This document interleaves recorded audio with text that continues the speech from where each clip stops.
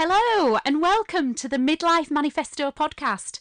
I'm Leslie Ellis and this is the show where through the stories of my wonderful friends, we celebrate and commiserate, we share the ups and the downs and the challenges and opportunity that midlife brings.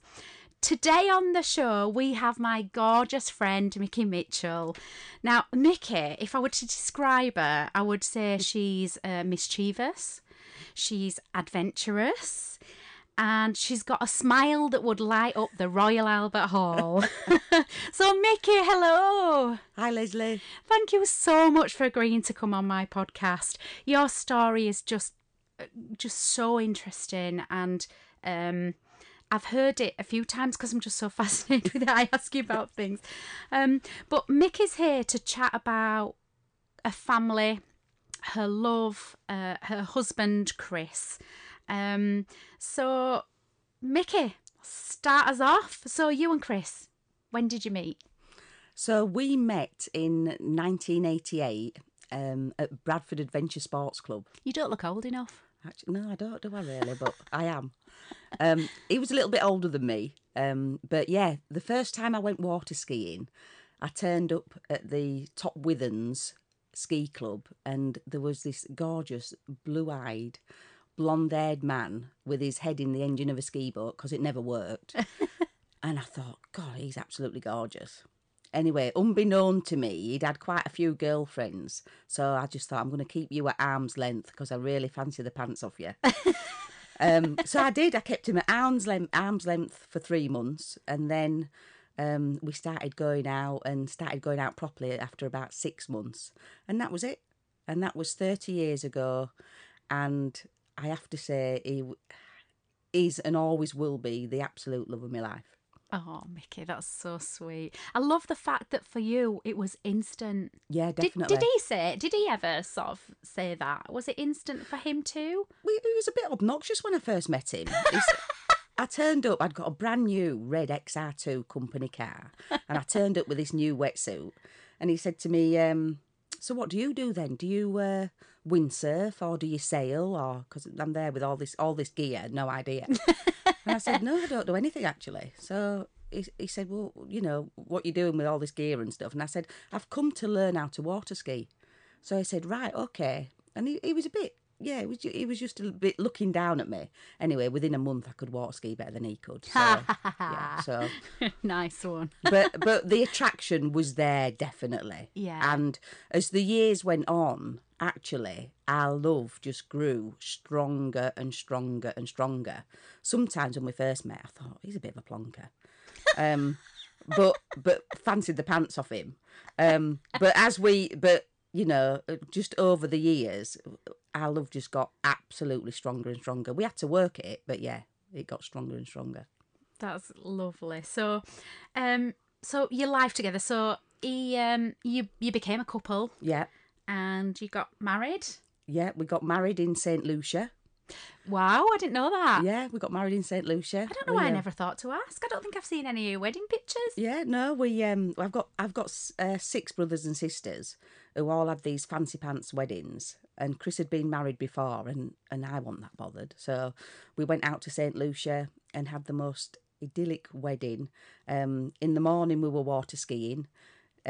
Before the wedding, we got married, and in the afternoon we went on a helicopter ride. So it was just right up my street. It is totally up your street. Yeah. Perfect. Did you go on your own then? No, we went with my best friend and her husband to be, Liz and Pete. Right. And they came and they were maid of honour, and it was 25 years ago this, so there weren't many weddings out there then, and it was like, you know, really unusual, and we met people there and they all came and dressed up for the day, and yeah, it was fabulous, absolutely fabulous. So you got married, you carried on with your solo adventures, kind of. Yeah, so in the Adventure Sports Club, there was a lot of us, and we were all, it would be snow skiing, scuba diving, sailing, canoeing, mountain biking, anything that we could all do. So this were Bradford Adventure Club, wasn't it, that you were part of? Yeah. Right, yeah. So a big group of friends, and we just all did something. Somebody'd say, next week we're horse riding. Right, okay, we'd all go horse riding, and I'm organising a ski holiday. And so whatever anybody organised, we just all did. I'd have loved to have been in this club. It was ace, absolutely ace. Every week there was something going on, and then obviously a lot of merriment and few beers and everything else in between. Yeah, you do surprise me, Mickey. Well, it just had to happen. I mean, I don't know how it did, but it did. So you had your solo adventures, you did all your adventure club stuff, but what happened? Because children came along, didn't they? So obviously that can sometimes put a spanner in the works of adventure, sort of an adventurous lifestyle like yours. How did that happen? What happened? Who did you have? And so with the adventure club, because we all started to have children, we all decided that we'd disband the club, but just do lots of things together with the kids as they got older. So Lewis came along first in 1995. Oh, we love Lewis. He's a good lad, Lewis. Is. And trouble free. Sort of first couple of years with him, and just after a year, when he was about a year old, I found out I was pregnant again. Went to the scan on my own, and they said it's twins, and I was like, oh my God. Rang Chris up, and he was like, oh my God, it's twins. So, because I'm a twin as well. Anyway, so it was twins. Unfortunately, they were born at 27 weeks, so they were 13 weeks premature. Okay. Abby was £2.3 and Ryan was £2.2. So they were tiny little mites. Teeny tiny. In fact, Abby laid her hand on Chris's thumb, and her hand was smaller than his thumbnail. Whoa. So they were absolutely tiny. I'm looking at my thumbnail now. I can't even imagine. Yeah, they were weenie. And to say it's one step forward and 3 steps back is just so true. You're just in turmoil day in and day out. And then when they were 5 weeks old, the amazing doctors at the BRI, a doctor called Chris Day, told us that unfortunately Ryan had got Down syndrome. And I was absolutely devastated. I was devastated for us as a family, for Lewis, for Abby, for all of us. And I said to Chris, what's going to happen? He's not going to be able to water ski. And Chris said, Mickey, just stop there. If he can't water ski, he can kneeboard.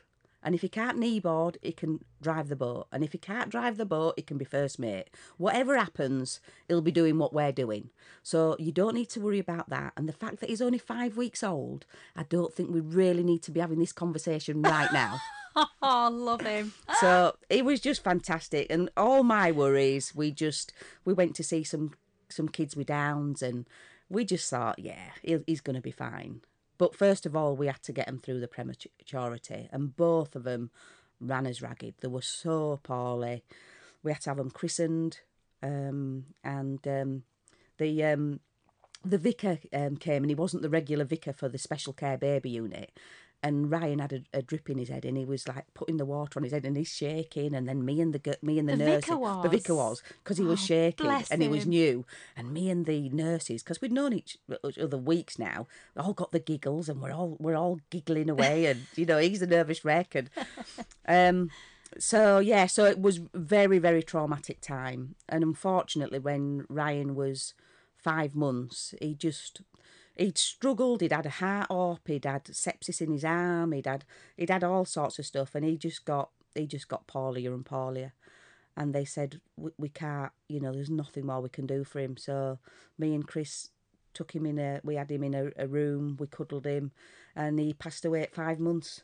So it was heartbreaking. But the thing with both of us is everything that we did together, and we helped each other get through it, Mm-hmm. And we didn't have time to get, too wrapped up in that, because Abby had come home after 3 months and was very, very poorly. So you'd still got a tiny baby at home who every 6 weeks got poorly and had to go back in hospital on oxygen and things like that. So, and up until being 3, she was on and off poorly, and then at 2.5 she had a cerebral fit, and I had to give her mouth-to-mouth resuscitation, and she came through on that. And then after that, she just sprang into life, and we had a snow skiing, jet skiing, and I used to take the photos into the hospital because I did some fundraising for the hospital, and I'd take all these photos in of them, and they'd say, what's she doing this week? And she'd be climbing, and she'd be, knee boarding, or on back of mountain bikes, on tag-alongs, and they were like, I don't know really if prems are meant to do this. We said, well, it stopped her being ill, so we're doing everything with her. And look, I mean, she's beautiful, isn't she? She's absolutely so gorgeous. Beautiful. Yeah, she's just amazing. She's at university, and she's just amazing. Absolutely amazing. I know. I've only met Abby once. Yeah. I've met Lewis a few times. We've had a few boozy nights out. Yeah, we have, yeah. But she's so beautiful. Yeah. It's just, you can't believe looking at her now, what a struggle. Yeah, she has had a struggle, but she's a fighter, and she's fought through it. Oh, she's like her mum. She's like her mum. So, you and Chris had this amazing life together with your children. You'd been through all this trauma and trials and tribulations and grief, and but yet you still had this really happy family. Oh, fantastic life. Yeah, meal times 6:30 at the table. You sit down and you have a meal, and you're all talking. You all get chance. Bet you didn't cook it. I didn't cook it. God no. No, that's another story. But I definitely didn't cook it. They'd have all left home. Chris was an amazing cook, and Abby and Lewis, they're all really good cooks. But we would all sit down at the table, and then each one of you got a chance to say what you'd done that day, and the one that wasn't speaking would be sat in there all excited, waiting to say what they wanted to say and stuff. So it was like really nice family time. And then just weekends where we had a caravan with jet skis and barbecues and parties, and the kids were just always doing something. If we went out on mountain bikes, we were on the jet skis, or we were sailing, or we were going on skiing holidays, or it was just, every weekend, and everything was just all about being with the kids and doing loads of stuff with them. And it was absolutely fabulous. Did they ever say, Mum, can't we just stay at home and watch telly? Occasionally, but we just said no. Or we'd take them to the caravan and sit them in front of they'd say, I'm watching telly this afternoon, and me and Chris would go out on the jet skis. Or then Lewis would go out and say, I've just done a 180 on the wakeboard, and I'd be like, Chris, get the jet ski out. I've got to go and do this now. I want to go and do one. So it was so competitive. It was just absolutely ridiculous. I love that. So in 2009, Chris got a diagnosis, didn't he, that came as a bit of a shock? Yeah, in 2009, he went to the dentist, and the dentist said, I don't like the look of your tonsil. Go and see How rude. Well, yeah, that's right, yeah. It could have been saying something else, but... so he went to the doctors, and the doctor didn't think it would be cancer, but it was. It turned out he'd got throat cancer, cancer of the tonsil, so he had to have his tonsil and all that area removed, all the part of his neck, the lymph nodes all in his neck. He had to have that all removed. He just told everybody he'd been bitten by a shark. So he got some massive scars all on his neck. He still didn't stop being handsome though. And luckily he didn't need chemotherapy or anything like that. And it was a massive shock. We were all heartbroken. But how old were the kids then? They were about 14, 15. Right. Yeah. That's a tough. That was a tough one for them. Yeah, that were a tough one for them. But I mean, within 6 months, he were back at work, and just getting on with it. And again, we just picked up where we'd left off and just carried on doing everything. In fact, even more so, because we just knew, how quickly things can go massively wrong again. It seemed like every time we got a little bit complacent, thinking, well, hey, everything's going great, something, come from round the corner and bite us on the backside. So, but yeah, we just started getting back on with everything then.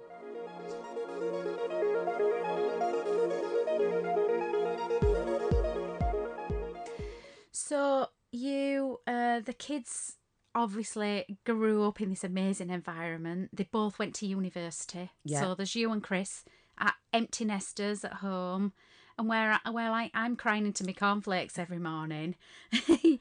You and Chris made plans, didn't you? Yeah, so we decided to pick back up on some of the sports that we hadn't done for a lot of years because, having kids and it being expensive and stuff. So we got really back into scuba diving and snow skiing again. Well, we'd never stopped doing any of these things, but we just wanted to really push them and really do more. And also we planned for a few years after that to have a year off, both of us, and go travelling to all the places we hadn't been because we'd been at caravans every weekend, and do some volunteering and stuff. So yeah, we had a plan to go, not round all the world, but to go to a lot of places and do that. Okay, so these plans didn't really kind of go as you'd hoped, did they? No. We'd just come back from a scuba diving trip on October 2017, and we'd had an amazing week. The diving had been fabulous. And we came back and Chris had said, I've got a bit of a pain in my back and I'm a little bit constipated. And we just thought, one of them things and it'll be fine. But it didn't go. So in the December, he went to the doctors and the doctor says, I think you've got kidney stones. We'll organise a scan and, go from there. But I don't think it's anything to be worried about. Don't worry. It's not going to happen over Christmas. Don't worry about it. And we'll get you a scan in January. And then in January, we went for a scan, or Chris went for a scan. And when we got the results, the guy said, it's not kidney stones. You've actually got what looks like something in your kidney, but we don't know where it's come from. So you're going to need another scan. So we were like, well, that's horrendous news. But okay, if he's got kidney cancer, they can get rid of that one kidney and he'll still be all right. Mm-hmm. And he went for another scan and some more scan type things. And then at the beginning of February, we got taken in by another consultant who was more to do with bowel and stomach. And he just came to us and just said, I'm really sorry, it's really bad news. And he said, Chris has got stage 4 bowel cancer that we can't do anything with. It's palliative care. And we'll hopefully be able to give him some chemo, but we're not going to be able to operate or do anything along them lines. It's a terminal diagnosis. And we were absolutely devastated. Absolutely devastated. I can't, I mean, now, just thinking about them saying them words, it was just so shocking. Mm-hmm. 1 minute we're diving, and planning his next skiing holiday, and the next minute, we're giving this news, and I just said to Chris, what on earth we're going to do? And he said, we'll sort it out. We'll get through it. We will be all right. Together we can tackle anything and we'll get through it. But yeah, it were a shocker with that one. Sorry. It's all right. It's all right. So the prognosis was not good. No. So you wanted to tell us about Sue Ryder and what Sue Ryder did for you. So when did Sue Ryder step up? When did they get involved? So pretty much straight away we came home and we were just devastated, crying. We had to tell people, we had to tell the kids. And we were just like two rabbits in the headlights. We had no idea. So me, because I'm always get on and do something, I'm like ringing all the hospitals, you need to scan on this, and, when's the appointment for this? And when we're seeing the guy about chemotherapy or the oncologist, and I'm like racing around like a lunatic because everything seemed too slow. Had we waited too long for the scan? Should they have done that sooner? And I was running around like a headless chicken. Chris was like, oh my God, what's happening? And then our doctor introduced us to Sue Ryder, and a lady called Joanna from Manorlands came to see us. Mm-hmm. And the first meeting we had, we just sat and cried, and she sat and cried a bit, and we all just talked a little bit, and And then she came back and they were just amazing. She said, look, don't you be doing all this organising. You should be now spending time with Chris. This is your time together with the kids to be doing what you should be doing. Things like that. Let us help with it. We'll put you on this. I think it's Gold Star or something, where because it's palliative and they know it's terminal and everything, then you can ring up and they'll help with things, and so they just help with everything. They helped with finances. We looked into finances. We had complementary therapies. Chris had complementary therapies when he was feeling really ropey and sick. They helped him out with that, pain relief. They booked appointments, and they were just there, and they were just somebody to speak to when you didn't know what was the next step, or and we just continually saw them, and saw her and the complementary therapy girls. They then introduced us to counsellors. So Chris had counselling and I had counselling, and they just made it so much easier, and also gave us then time to know what was coming and be able to process everything, but also have time together. Which you just money can't buy that, can it? No, they were absolutely unbelievable. So you mentioned to me when we've talked about it before that they also helped you and the kids in different ways. So like helped you communicate. Yeah. So Chris was on chemotherapy, but the cancer just it did slow it down, but then fairly quickly it got a lot worse. And we were talking about going away, and actually we went away to Gozo in the August. I remember with you my going. 2 sisters. Because I was a bit nervous about going, and one consultant said, should you be going on the oncology ward? And this other consultant said, just bloody go, just go. Yeah. And so we did, and we had a fabulous holiday, and me and Chris went out on jet skis, and we got a boat out, and he was looking frailer, but we did that, and that was amazing. And then when we came back, Joanna came up to see us again, and she said, Mickey's, it deteriorated before we went. The holiday, he put on weight and he looked better when he came back from the holiday, but then he started to deteriorate again. And she just gave me pointers that I would never have thought of doing. She said, get Chris on, not on video, but record his voice. So I recorded his voice, and I said to him one day, just record something for the kids. So we've sent the kids 2 recordings, and one he was talking to Lewis about how proud he was and getting a first in his degree, and just chatting away to Lewis. Not very long. And then again, one to Abby, who'd got a boyfriend, Adam, and he was saying, oh, he looks like a catch, and just chatting away to Abby and telling her how proud he was of how she'd managed to get through her degree while all this was going on.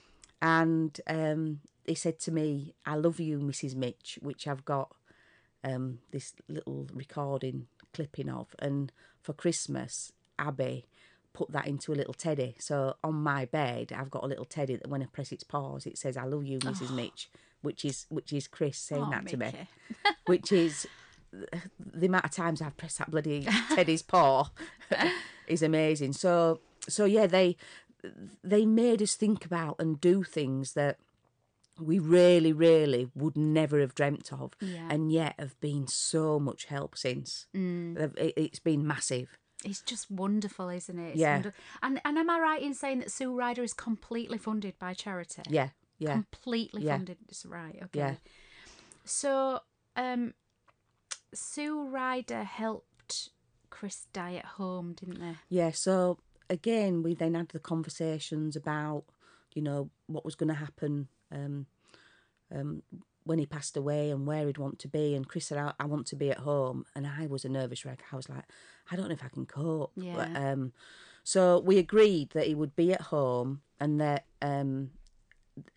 if he needed to he could go into Manor Lands if it got to a point where he couldn't cope and I couldn't cope. So the doctors got the palliative nurses in and everything, and Sue Ryder, they helped with everything, and we'd got a bed downstairs and all the equipment we needed. We'd got nurses coming in and out, and we'd got all family there, and just it got to a stage where Joanna said to me, how are you dealing with it? I said, yeah, I'm dealing all right. She said, well, it is getting past the point now where we would sort of take him into Manaland. So, and I said, no, he's okay, and he's settled at home, and he was.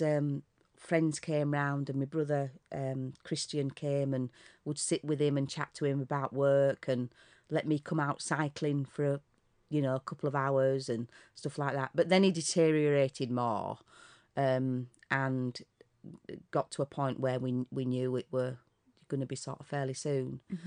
The kids both wrote him letters, and they couldn't read them to him, but I read them to him, and they were saying how much of a fantastic dad he'd been, and all the things that we did together as a family. And he sat there really proud and said, answered them back, and yeah, it was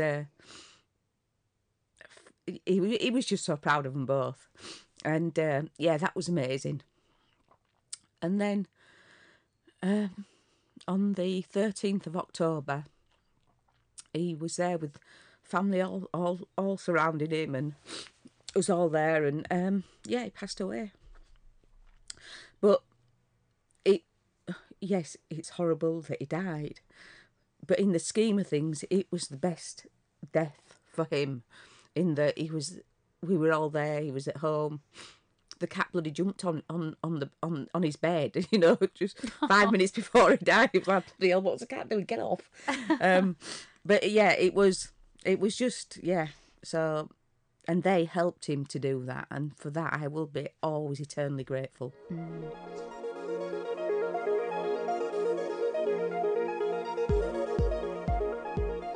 So, but it didn't stop there, did it? No, so we carried on with counselling, and I did. It's available to the kids. And that's through Sue Ryder. And that's through Sue Ryder, yeah. So I was still having counselling then. And then they said, we'd got ties and clothing of Chris's. And they said, if you give us some of the ties, we'll make them into elephants. So they make the most beautiful little elephants that me and the two kids have both got an elephant each, which is all Chris's favourite ties. And then his shirts, some of his favourite shirts and sweatshirts or jumpers, they made into cushions for us. So all three of us have got cushions of that. And up at Sue Ryder, I've got 2 pebbles that they had made for us, which one says Chris's name on and the other one says Ryan's name on, and they're in their garden up there, so I can go up there and just sit and have a minute there, and his name's in the remembrance book, and I just go up there sometimes and just have a quiet minute, because that's a nicer place for me to go. I don't want to go to the crematorium or anything like that, because they were just horrendous days. So going up there and having all these things that they enabled us to have, yeah, it's brilliant. So you've done some work for Sue Ryder. I mean, we all kind of did, didn't we? So last year, our cycling club, the Queensbury Queens of the Mountain, you organised a street party, didn't you? Yeah, so we had a street party, which was amazing. It was fantastic. Little bit of booze involved, I think. Maybe just a little bit. Probably ill-advised. Well, yes, because the day after then, the Queens had got involved in the Bronte Sportive, so we were helping Manaland to run that. So we'd got everybody there either riding or on the cake stalls and at the feed stations. We did. And what the Bronte Sportive now includes is the Chris Mitchell Memorial Hill Climb, which is the climb from Haworth to the top through the cobbles. And I did it. Yeah, I know. My brother said never again. So we've got involved in that. And my aim is to always help Sue Ryder. I've done a couple of talks to them when they've had sort of balls and stuff, and for people, just to let them know what Sue Ryder does. Yeah. It's incredible. I mean, I really, I understand the services of the hospice. I understand what the hospice does. But I didn't really fully appreciate just what a life-changing difference that they make to families that are going through such horrendous times. So things after Chris's death, you've had help and support from them. I have. But I know that even despite all that, you really hit rock bottom at one point, didn't you? Oh yeah, I mean, to have the life that we had and the husband that I had, it was so difficult sometimes when he wasn't there. And it's really weird because my job's a rep, so I'm driving around for a living, and I'd have days where I'd literally just be making this noise in the car, this howling noise, and you think, my God, I sound like an animal. But it's just so intense is the pain. And it did get to one point at one stage where I thought, I can't carry on. And do I want to carry on? Do I want to carry on without the love of my life? And yeah, I hit absolute rock bottom. And really thought about ending it all. Which now just sounds to me so alien because, I'm in a position now where obviously that wouldn't be the case now. But at the time, yeah, I really did. And I went back for more counselling. And I think a couple of days after that, I think it was one of the Queens that rang me or got me out on a ride, and stuff started to pick up again. And but yeah, at one stage I really, really did think, I can't carry on. I can't carry on with these feelings of grief that you just feel that you're, just it feels like you're stood at the edge of the sea with the rain beating down on you, the waves coming over you, there's rocks behind you, you can't move, and you just think, I'm drowning. I can't get out of this. I'm absolutely drowning, and there's no way out. And then eventually the rain settles down and the waves become smaller, and you pop your head up and you think, actually, I can do it. And you have so many of them times, but each one just gradually gets a little bit easier, and then you'll go and it's easier for a few months, and then in November last year again just hit rock bottom again, but not to the degree that I had done before, but knew there was right, I'm back down here again, but it's all right, I know I can get out of this. And I saw one of the girls at Sue Ryder and she said, come back for some more counselling. So I've just been back for some more counselling, which I finished yesterday. And now feel, there were things that I didn't even know I needed sorting out. And it's like me saying, well, my arm's all right, look at my arm, it's fine. But she could see the knots in there, and she delved in and dug out and just got me thinking about things that I actually didn't even think were an issue. And obviously there were. And so even, just as recently as yesterday, I'm still going there. So what does the future look for you like? Can't even say. Do you know, when I got up this morning, I thought I sounded like, is it Johnny Vegas? Like when you've had a really bad hangover, like, hello, monkey. I sounded just like that. Anyway, I do apologise. It's all right. So the future now, Mickey. So the future, what I promised Chris was that, he made me promise that everything we couldn't do together, I had to do with friends and family. So last year I bought myself a little motorbike because we were going to get little motorbikes each and go up to the lakes and have a coffee and stuff like that. So I got my little motorbike last year. and I went diving to the Maldives with my amazing sister and her husband.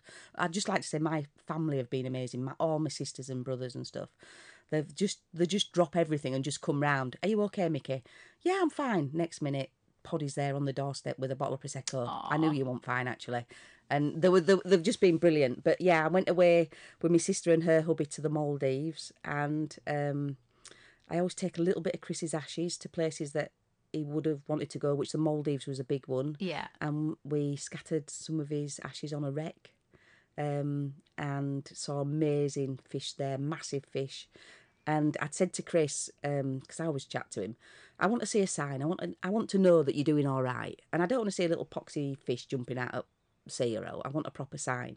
And we went on this dive, and they said, you're going to see some nurse sharks. We want you to hook into the reef because it's a really strong current. And there's all these big 3-metre nurse sharks swimming around Wow. us, which was amazing. And then one came and laid next to me for 10 minutes. Just staring up at me, and I'm staring back down at it, and I went, bloody hell, Chris, that's a really big sign.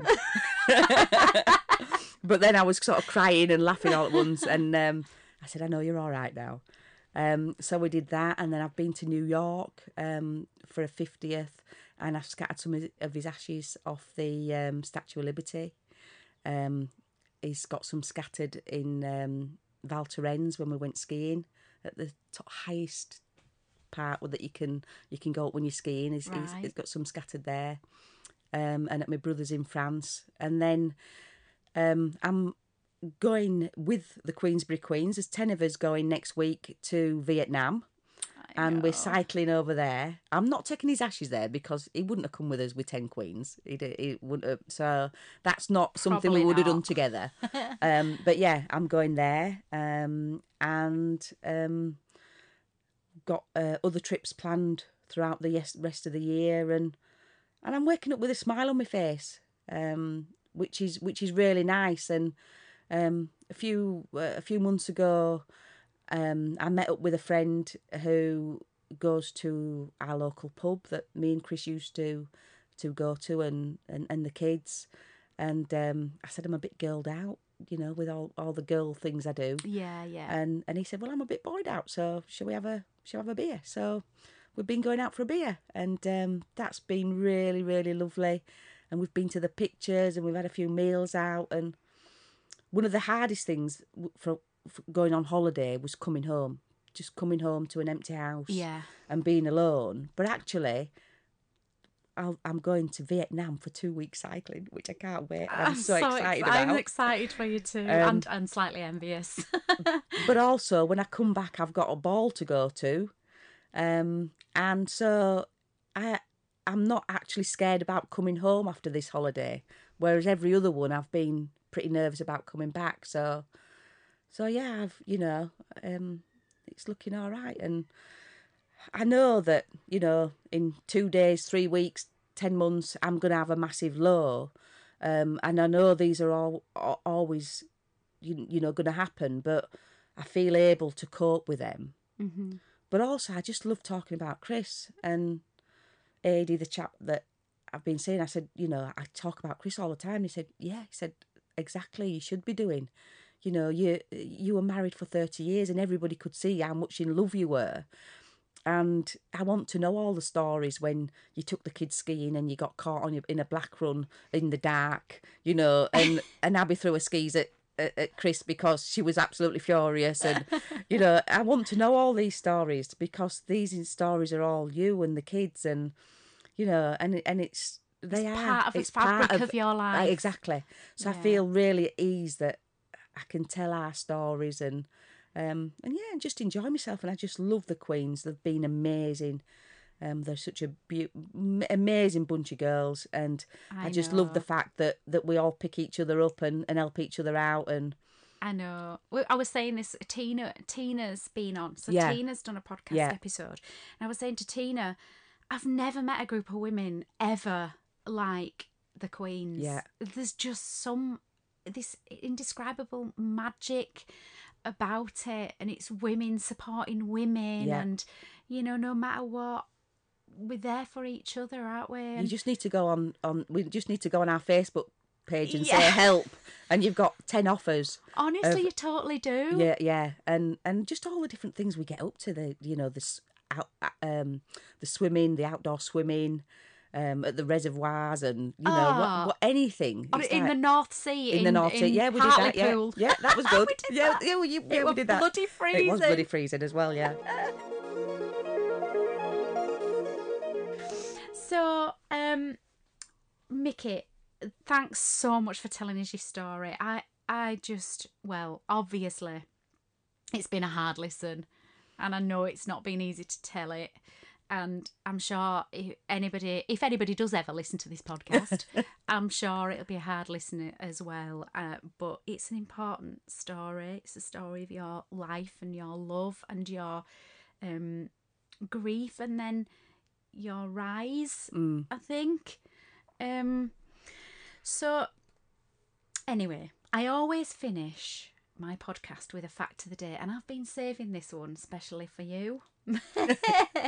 So, the first ever person to ride over Niagara Falls in a wooden barrel was a 43-year-old woman. Was it? Yeah, Mickey Mitchell. Apparently she was a high school teacher. And did she survive? I don't know. Well, that's worth knowing. I know, I really should have. I'll check You that should have for found next that bit one. out. She's probably died doing it. But at least she tried. At least you were a woman. That's amazing. woman. That's amazing. I thought that's a Mickey one. That's definitely a Mickey fact. So if you go to Niagara, give it a whirl. Right, I will do. I've been If actually. anybody's gonna, you will. Yeah, no, I might not do that, but I am thinking of a long bike ride with Lewis where we're thinking of travelling over Europe and various other places. So that's something that I'll let you know how we get on. Oh yeah. Well, you'll have to do a blog thing, Yeah, won't you? yeah. So we're looking at that. And just one other thing is just Sue Ryder, really.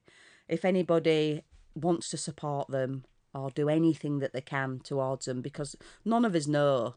We never thought we'd be in a position where we needed their help and their support. And if anybody's, can help and become a supporter of theirs and have coffee mornings or rides or just do anything, Yeah. I would just say that they're a fantastic group of people, and they need all the help they can get. It's a really deserving cause. Thank you so much, Mickey, so much for that. It's been amazing. What I'll do is I'll post some Sue Ryder links in the show notes. So if anybody wants to donate or step up or volunteer, then you know where to go. Yeah. Once again, thank you, Mickey. Oh, no problem.